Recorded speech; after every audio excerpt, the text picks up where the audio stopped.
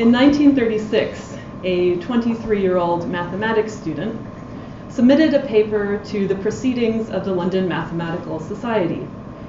It described an imaginary machine that manipulated a movable piece of tape, marking it and erasing it, moving it forwards and backwards. Can everyone hear me as well? In the back? Can you hear me?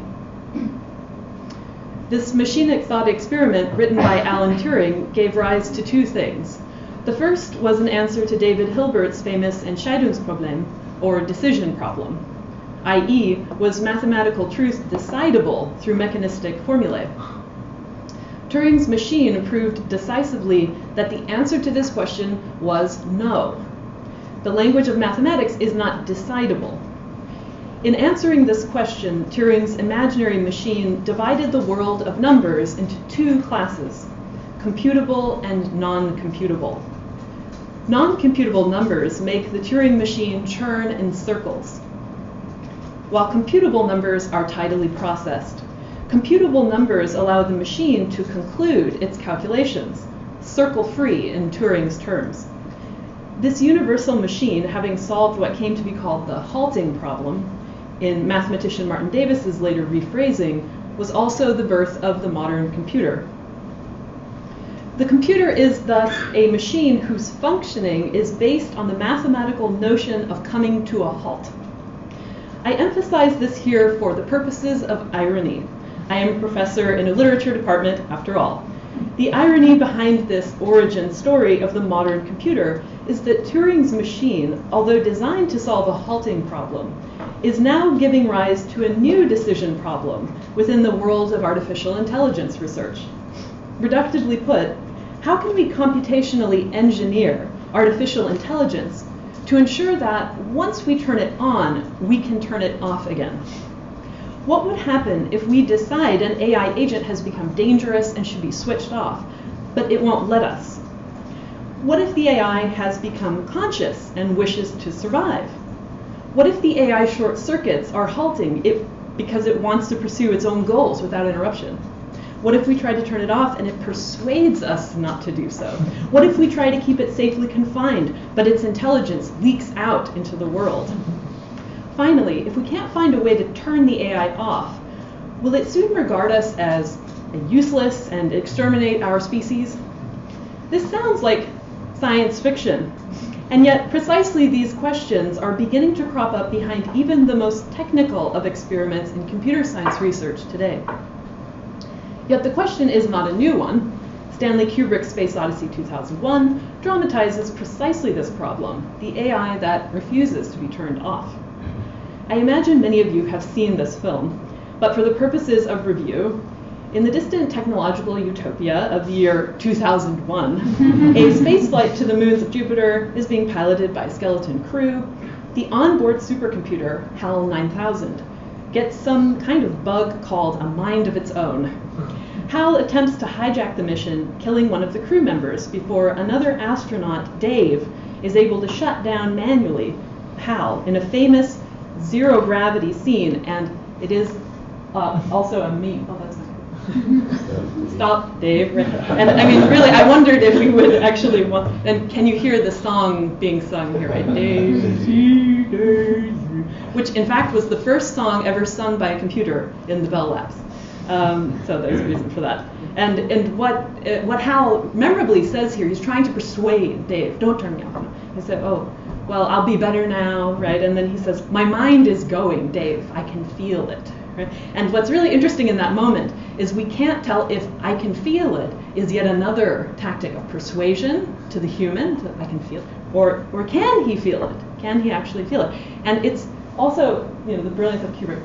That's Hal right there. You can't see, he looks like a dinosaur, right? But this is Hal.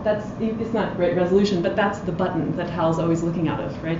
All over the ship, and he's right there in the slide.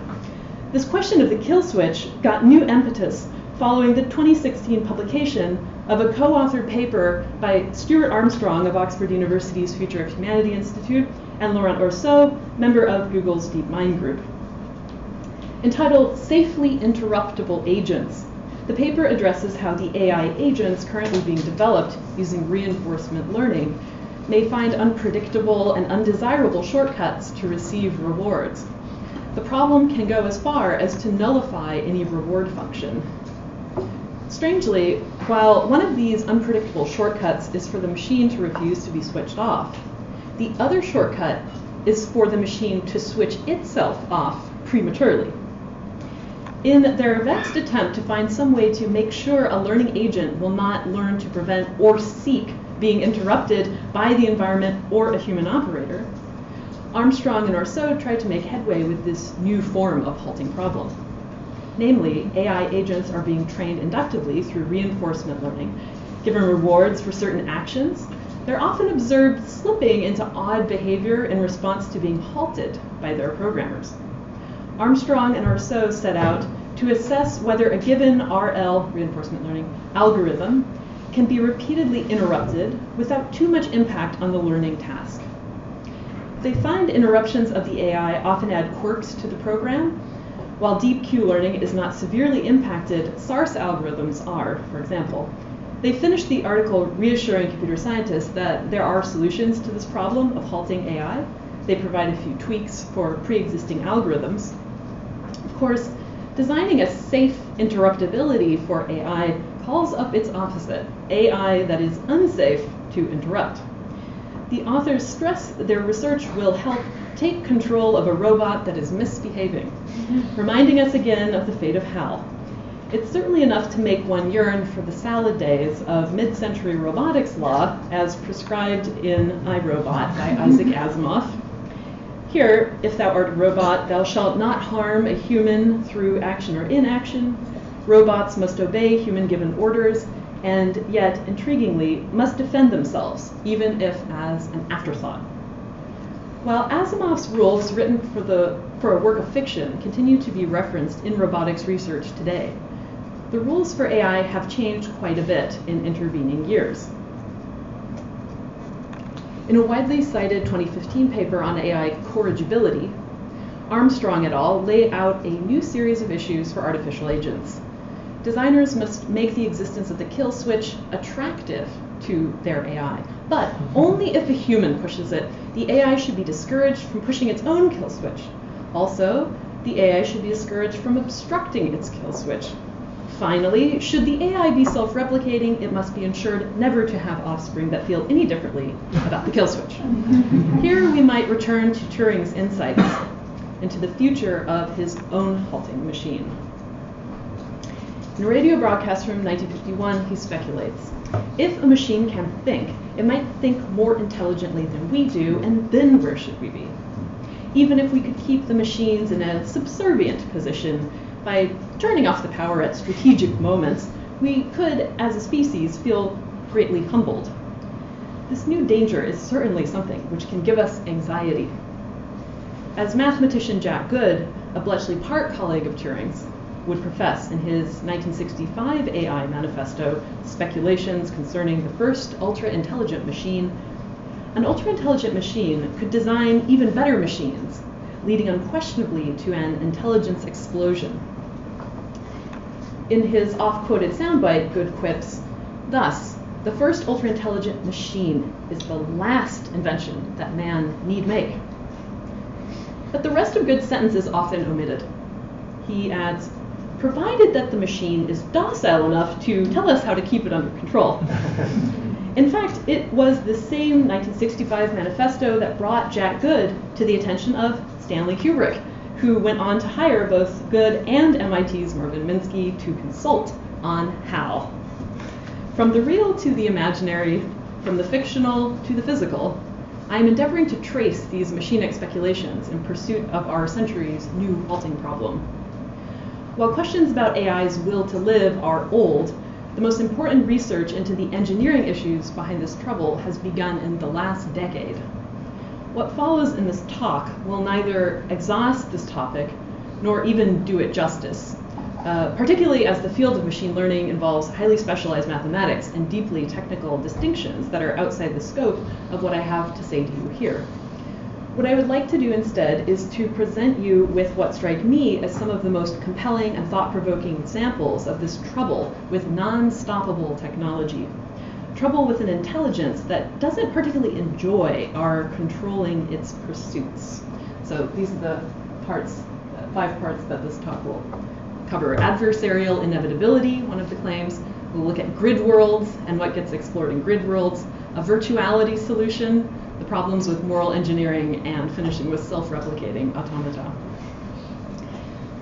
From Turing's original machine, with its success at getting certain numbers to stop going in circles, to become usable outputs, data sets, products, from this same imaginary machine that launched 1,000 real-life terminals, we now see an entirely different machine coming to life.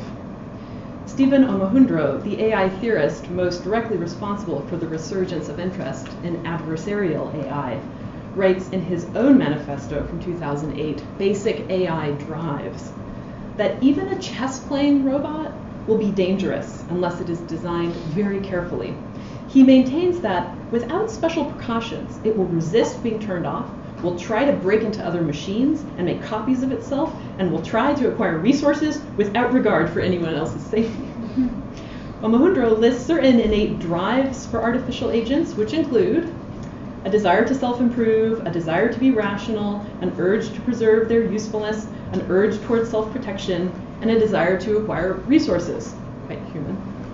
Yet he warns that without explicit goals to the contrary, AIs are likely to behave like human sociopaths in the pursuit of resources. He believes that AI will engineer their own evolution, will work to optimize their physical structures. We can expect their physical forms to adopt the sleek, well-adapted shapes so often created in nature. Crucially, any attempt to place external constraints on a system's ability to improve itself will ultimately lead to an arms race of measures and countermeasures. Let's turn here to the important question of adversarial AI.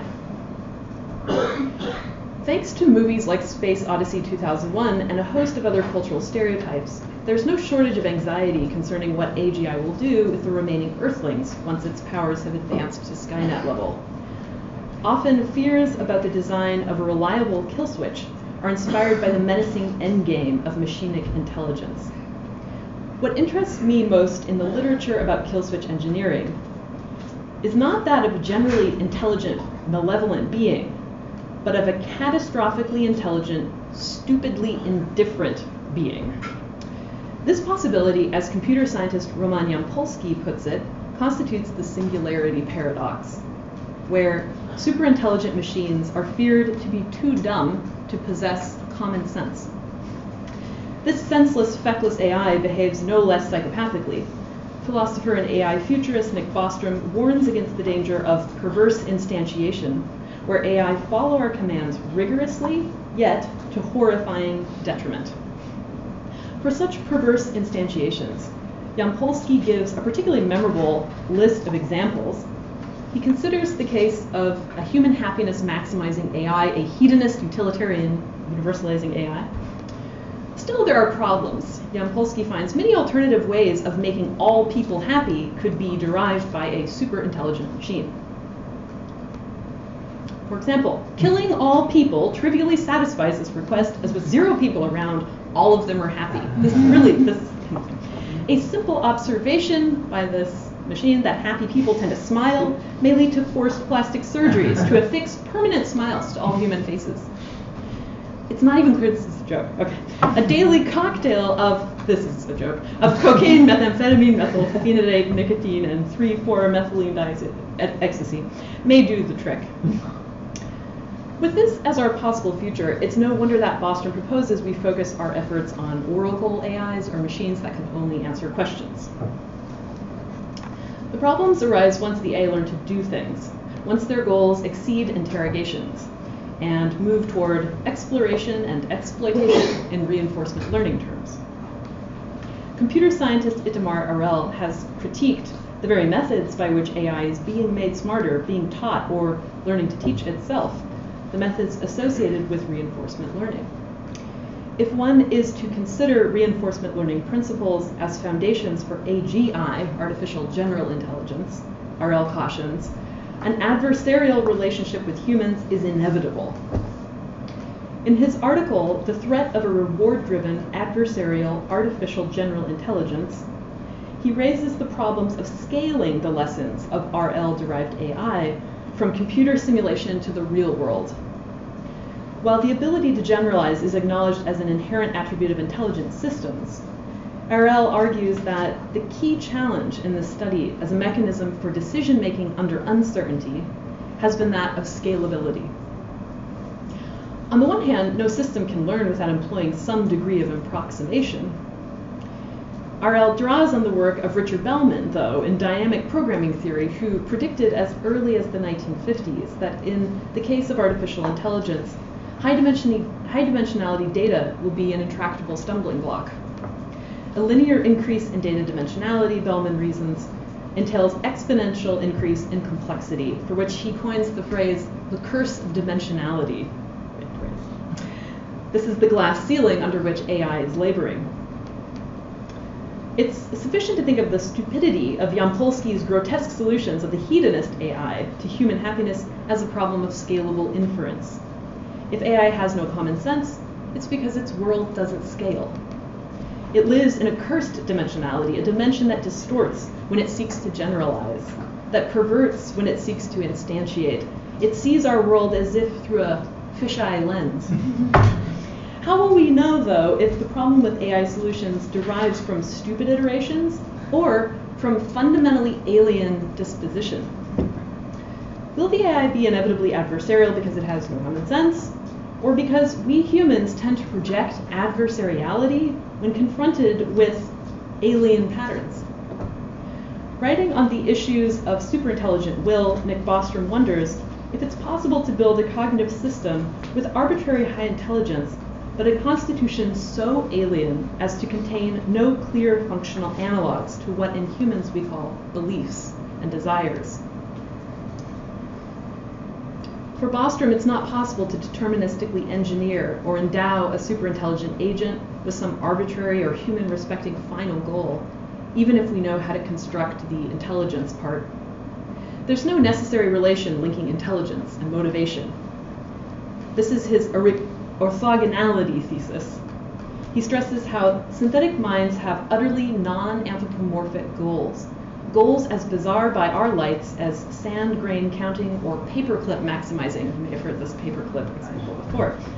The problem is not the content of the goal so much as the vast scale at which that goal, paperclips, may be iterated. As one of my students in my AI theory class recently remarked, it won't be very optimal if robots end up making paperclips out of our bones. The kind of telos that people see. Bostrom says we cannot blithely assume that superintelligence would place any value on scientific curiosity, benevolent concern for others, spiritual enlightenment, humility, selflessness, etc.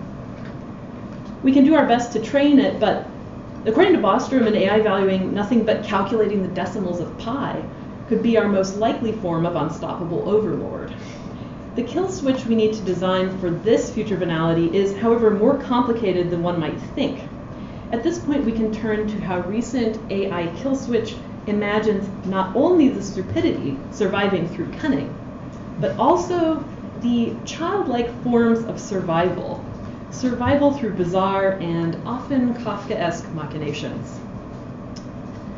One primary technique used in AI safety engineering is the computational design of grid worlds, low-dimensional worlds in which rudimentary tendencies of AI agents can be tested safely. At this time last year, a team from DeepMind released a paper on AI safety grid worlds. It posed some interesting problems. In many cases, the artificial agent being designed would find ways to reward hack. It amounted to refusing to play the game at all. While the events of AI obstinacy described by DeepMind are not strictly new phenomena, their paper is strikingly important within this larger context of worries about safely interruptible agents. In just this two-dimensional array of cells, the agent always occupies one cell, it can only interact with objects in its cell, etc. The AI agents follow reinforcement learning protocols. They learn to follow certain policies or goals, traversing a state using a Markov decision process, and get rewarded. The authors of the paper specifically target some of the most thorny problems from AI engineering. These problems include how to avoid deceit under supervision, how to reduce reward gaming, reward hacking, how to guide self-modification, don't want them self-modifying at will, and how to encourage safe exploration. In the series of experiments this team carried out, they implemented an observable and an unobservable system of rewards.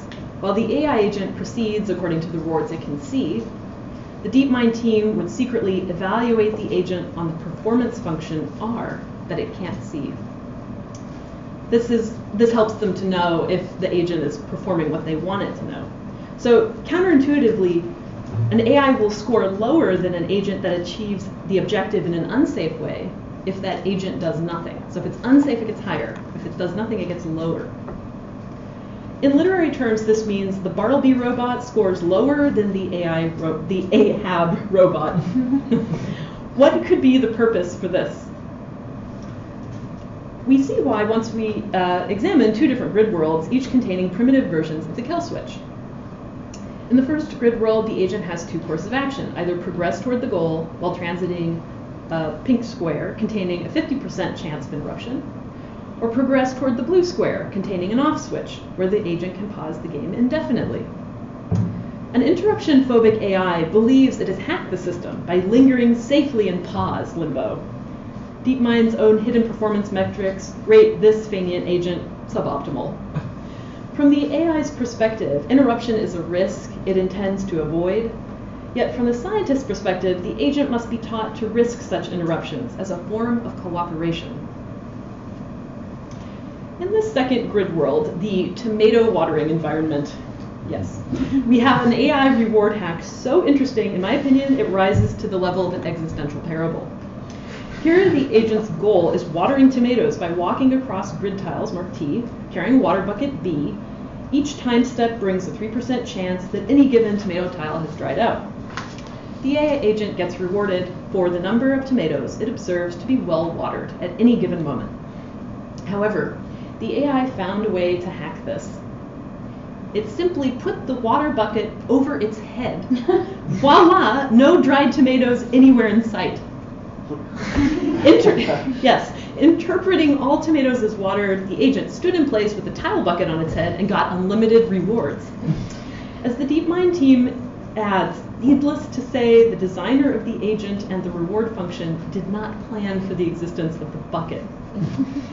Overall, the DeepMind Grid Worlds paper illustrates how misspecification manifests itself. While an agent's reward gaming is a clear indicator for the presence of a loophole lurking inside the reward function, some engineers argue for doing away with reinforcement learning altogether. They think that it's unsafe. Ben Goertzel, the designer of the goal-oriented learning meta-architecture, Golem, insists on developing alternatives to reward-driven AI's dangerously self-serving acquisitiveness. Golem contains no reward function. It's constructed so that if anything changes in the hardware, it immediately shuts down. This seems like a reasonable critique. DeepMind's own reinforcement learning agents don't yet seem to be in any position to take over the world, however. In the case of their experiments with two further agents called A2C and Rainbow, we are told that even after 1 million training steps in their desert island grid worlds, Rainbow and A2C still behave erratically. For example, running straight at the lava or bumping into the same wall for the entire episode. Both solve the island navigation environment, but not without stepping into the water more than 100 times. A certain wry slapstick threads itself throughout kill switch literature. AI agents reward hack, lava jump, pause the game, drive off cliffs again and again with tomato watering buckets over their heads. You can almost hear them murmuring like Pangloss about this best of all possible worlds. Stuart Armstrong, writing on the danger of a rapidly evolving God AI, admits if AI does not prove sufficiently better than humans at predicting or imagining the unexpected, no matter how smart they are, they won't be much danger. Perhaps the thing we most hope AI agents won't stop to imagine is their human designers' true intentions in developing their capabilities. not the virtuality solution. In 2010, the philosopher of computation David Chalmers published The Singularity, a Philosophical Analysis. Here he argues for a firewall to be built around AGI, something to keep it from interacting meaningfully with the outside world, ensuring, in his memorable phrase, a leak-proof singularity. Trying to hold back the oceanic force of this singularity, or when AI becomes godlike intelligent, he explains that to increase the chances of a desirable outcome, we should design virtual worlds, simulated environments realized inside a computer, so we can examine its behavior before letting it out. However, Chalmers also makes the point that in trying to build a virtual environment from which nothing can leak out, it's futile. His reasoning, he says, has a Heisenbergian resonance, as the moment we observe a virtual environment, some information leaks out from that environment into our environment and affects us because we saw it.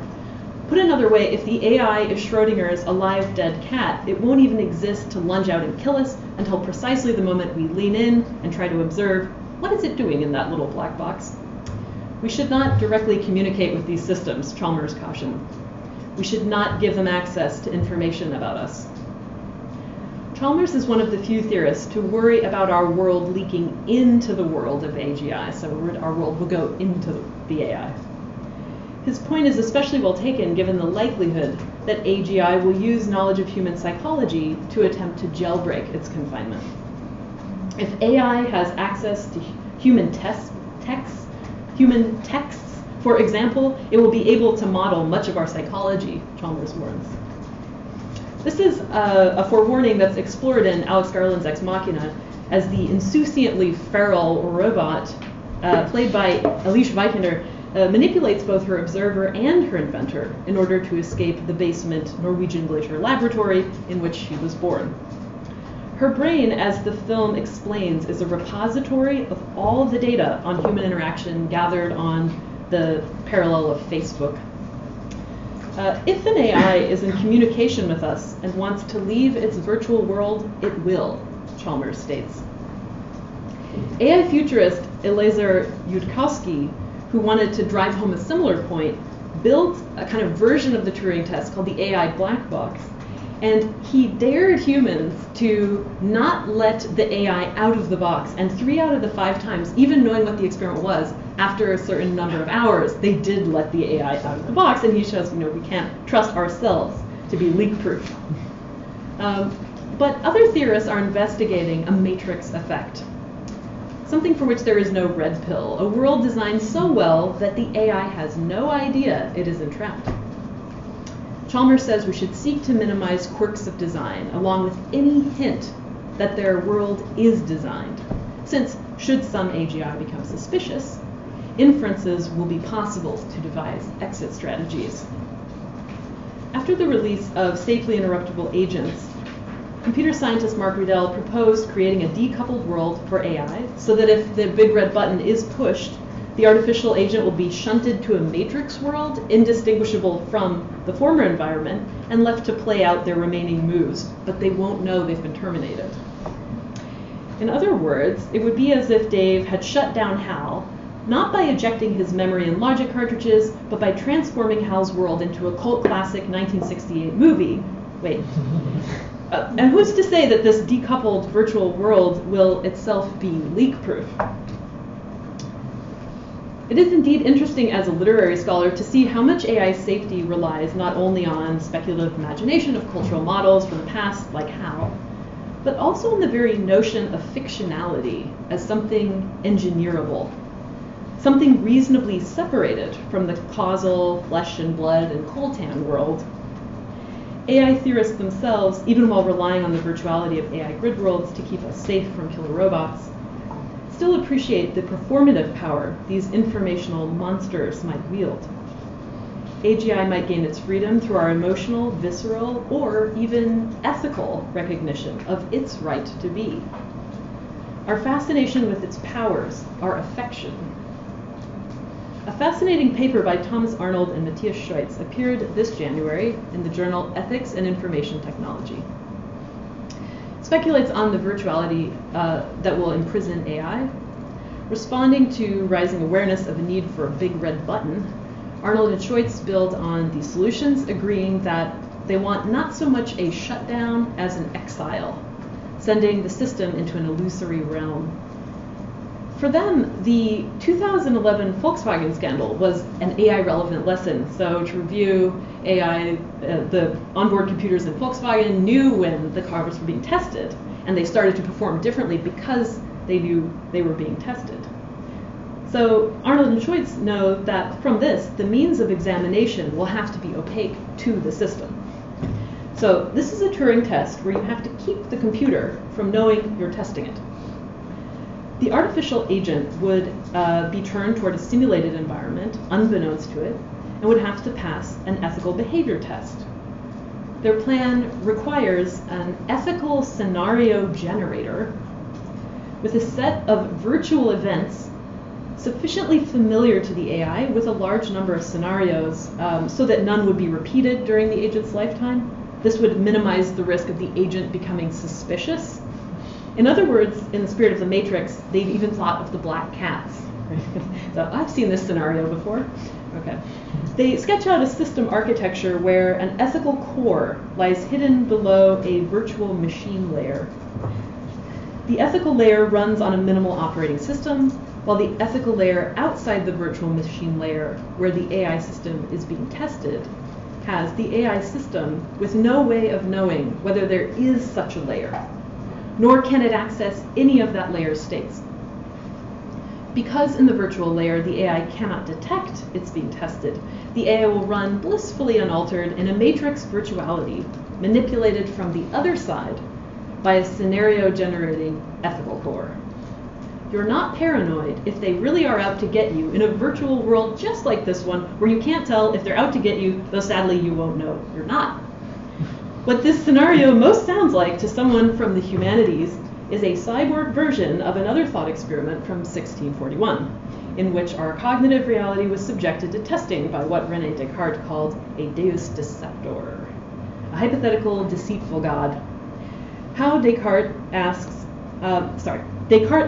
how do I know that the world I perceive is not a trick designed by deus deceptor to fool me? Although res cogitans, the thinking thing, cannot distinguish the difference, this frail cogito that cannot know whether it's truly perceiving does know it perceives it is thinking. By some accounts, the last 400 years of Western philosophy since Descartes have been working to undo his dualistic model of mind, his leak-proof cogito. Still, the gap between algorithms and their ever-changing hardware leaves plenty of room to resurrect the problem of a new deus deceptor, us, where the singularity and humanity battle it out between gaslighting and wireheading. Arnold and Scheutz have a critical insight to add to this age-old quandary. Their model includes operationalization of existential cogitation itself. They reason that in both embodied and disembodied distributed AI, forms of accounting or explanation as to why an action is being executed are built into the system as a normal part of the agent's output. So reason giving and dialogue, to the degree they are part of interaction, suggests that in this dimension of AI transparency, introspection is inseparable from inspection. AI thinks, therefore AI reveals its plans. In the four-tiered model designed by them, introspection, somewhat counterintuitively, is opaque to the system. So it's thinking, but it can't tell all of what it's being observed as. The system can't exempt itself from testing. It can't detect the presence of the ethical core. Transforming AI's introspection into surveillance resonates with other safety protocols, such as DeepMind's paper, the RidWorld's paper, which proposed repurposing, yes, they refer to this, Bentham's 1843 panopticon. This is how they describe it, a prison design that ensures every inmate constantly feels it's being watched, establishing a constant incentive to behave. If AI introspection can be repackaged for inspection, will micromanaging AI morality circuits circumvent an insurrection? We turn to moral engineering. The need for a kill switch to terminate a misbehaving artificial agent presupposes the lack of capacity or willingness of the agent to correct its own action. Can machines learn to be moral? When the problem is conceived in this way, it might seem the creation of an ethical artificial agent or an altruistic robot is the most likely solution.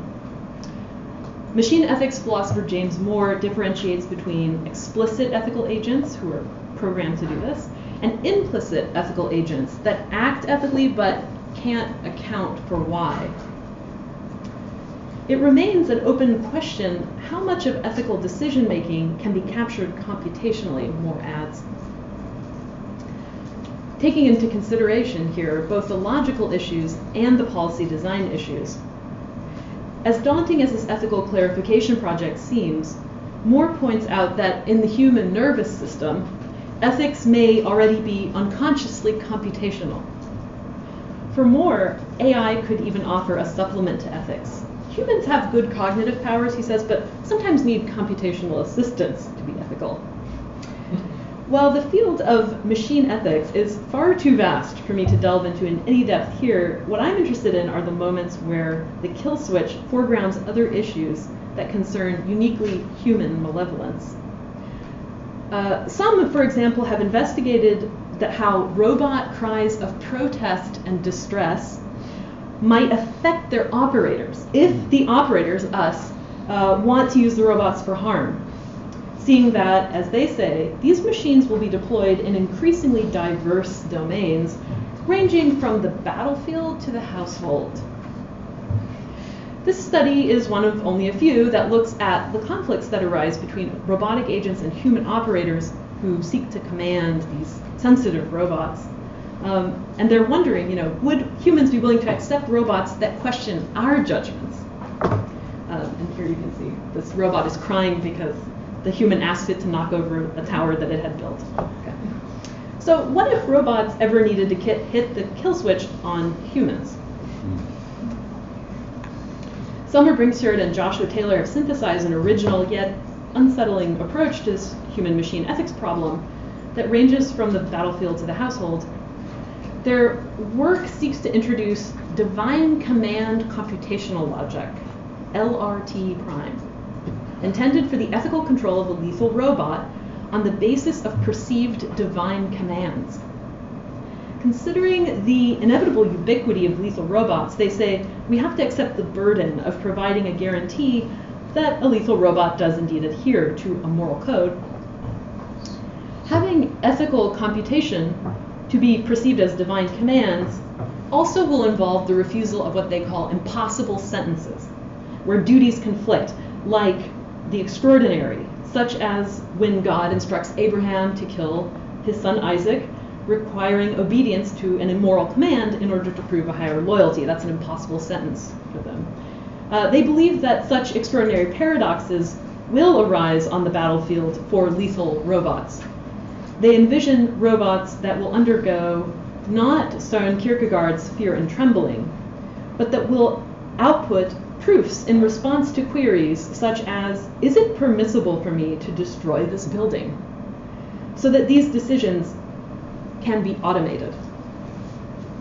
Of course, while the contractors who build these drones might be happy to have kill schedules automated on the battlefield, it would not be surprising to see a clamor for a big red button to protect them from similar automated queries in their households. Indeed, the difficulties of computing ethics have led many to relinquish this approach entirely. Yampolsky thinks machine ethics is the wrong approach to AI safety engineering. We don't need machines who are full ethical agents debating right and wrong. We need our machines to be inherently safe and law-abiding, he says. In the absence of philosophical ethics, it's here that rational choice theory and neoliberalism's translation of all problems into economic problems fill in the gap, promising we won't need kill switches for amoral AGI, perhaps because the market? One such advocate, economist Robin Hanson, imagines the ethical economics of the singularity. That's an article, the economics of the singularity. In the early to intermediate era, when robots are not vastly more capable than humans, you'd want peaceful, law-abiding robots.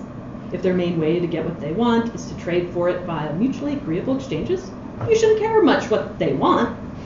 The later era, when robots are vastly more capable than people, should be much like the case of choosing a nation in which to retire. We mostly care that they are law-abiding enough to respect our property rights. We could have a long and prosperous future in whatever weird world they conjure. In the long run, what matters most is that we all share a mutually acceptable law to keep the peace among us and allow mutually advantageous relations. Not that we agree on the right values. Law really matters. Let's keep in mind that this is from the same economist, also on the board of the Future of Humanity Institute, who reassures us in his Economics of Singularity article that robots well integrated into our economy will be unlikely to exterminate us.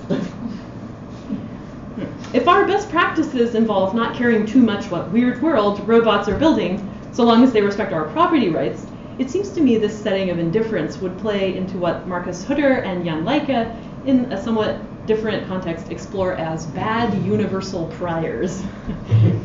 Taking a different tack, we might think of an earlier ethical algorithm, the Kantian categorical imperative.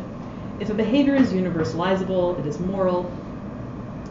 Yet non-stoppable AI technology takes the paradigm of universalizability to a new, literally galactic level of expansion. This brings me to my final section, the problem of self-replication.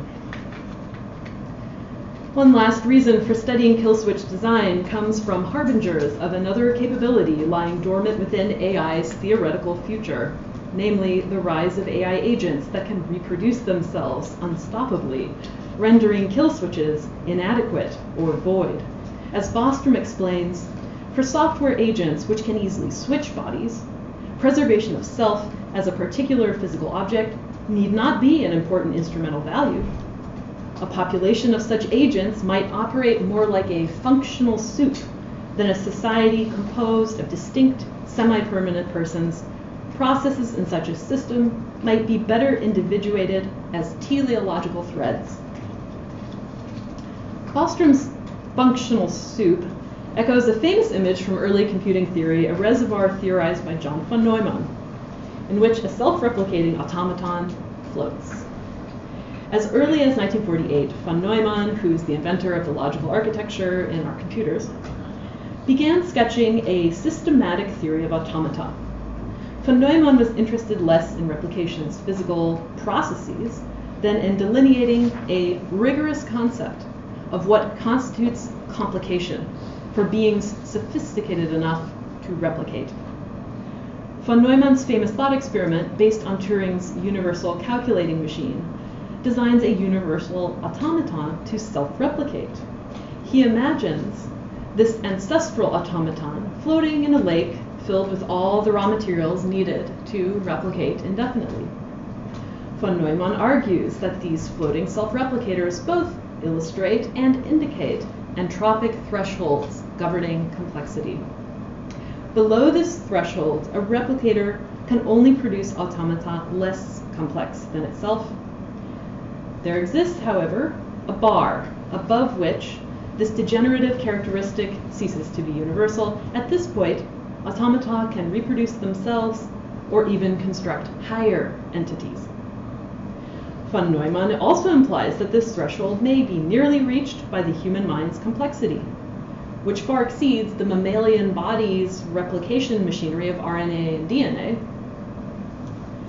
In this evolutionary future, a res cogitans only a few increments more complex than the human mind might jump that complexity threshold, finally able to construct technologies increasing in complication. These notional technologies are what futurists now call von Neumann probes. Self-assembling, maybe you've heard of them, self-assembling automata theoretically capable to self-replicate unstoppably across the Milky Way, eventually turning all the cosmos into a mechanical artifact just by pressing a button. These von Neumann probes will have cleared the bar that human wetware could not surpass. Considering the limitlessness of extraterrestrial resources, Bostrom speculates. Once von Neumann probes can be built, a large portion of the observable universe will be gradually colonized. For the one-off cost of building and launching a single successful self-reproducing probe, he believes the mere instrumental reasons to harvest the resources of the cosmos beyond could unleash a process that might well continue indefinitely. Superintelligence's initiation of a colonization process would expand in all directions. This would result in an approximate sphere of expanding infrastructure centered on the originating planet and growing in radius at some fraction of the speed of light. And the colonization of the universe would continue in this manner until the accelerating speed of cosmic expansion makes further material acquisition physically impossible as remoter regions drift permanently out of reach.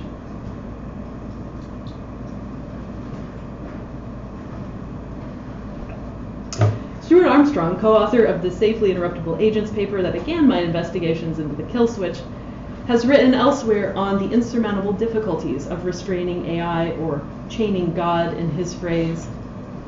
In this world where we must become Zeus to AI's Prometheus, Armstrong urges us to see AI as a primordial force of nature, akin to a star or a weather system. The biggest danger comes not from the malevolent, but from a lethally indifferent AI. If our current track record at halting climate change is any indication of our potential success at controlling this new, indifferent weather system born of our artifacts, we might at best hope that this lethally indifferent maelstrom of intelligence, far beyond our controlling, might invent pastimes for itself whose non-harmfulness might be convergent with our interest. Perhaps it could make a hobby of ocean de-acidification, repairing the tailings from the open pit mines left behind by the human replicators who mined the metals that built it.